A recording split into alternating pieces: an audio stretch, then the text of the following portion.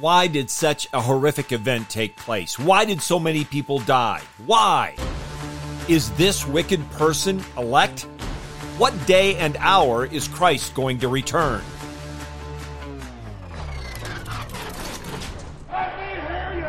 Slow it low! A1, A2, A3.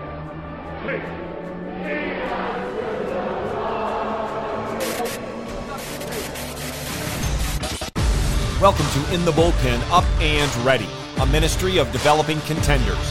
The call has come. You need to get up and ready now. And look who's coming up.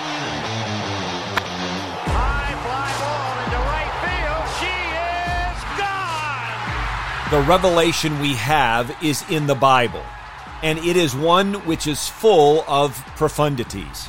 It plumbs the depths, and it reaches the heavens. It stretches the human intellect, and in many ways, it informs fully the human mind, and it informs to the utmost of its capacity. Yet, it is also possible to stand before that revelation and ask it questions which it is not in a position to answer. It is, on the one hand, a comprehensive revelation, adequate for all God's purposes, adequate for our salvation, and adequate for our being conformed to the image of Christ. And yet, it is not an exhaustive revelation. It doesn't tell us everything about God. It doesn't answer even all those questions which we are able to formulate. Those are the words of Jeff Thomas. This is the Word of God, found in Deuteronomy chapter 29, verse 29. The secret things belong to Yahweh our God, but the things revealed belong to us and to our sons forever, that we may do all the words of this law. On the one hand, we have an answer to every why question. Every one we ask.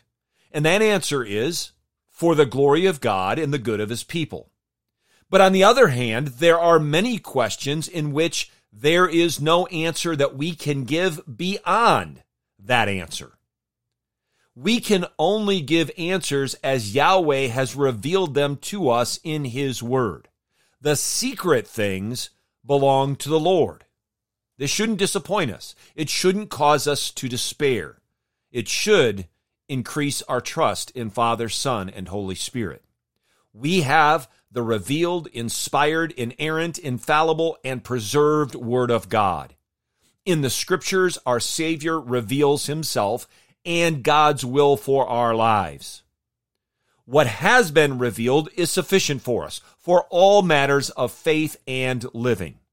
As Moses wrote earlier in the book of Deuteronomy, we are to be diligent in knowing and declaring God's word every day and in every way. In particular, we are to pass on God's word to our children, teaching them and demonstrating for them how to live delightfully in obedience to his commands and for his glory.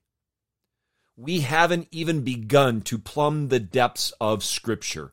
Let's study and meditate on it daily. Let's not spend our time and our contemplation asking questions God has chosen not to answer, at least not for us in this world. Questions he never commands us to ask. Don't be distracted by the secret things. Rather, daily dig into the treasures found in the Holy Bible.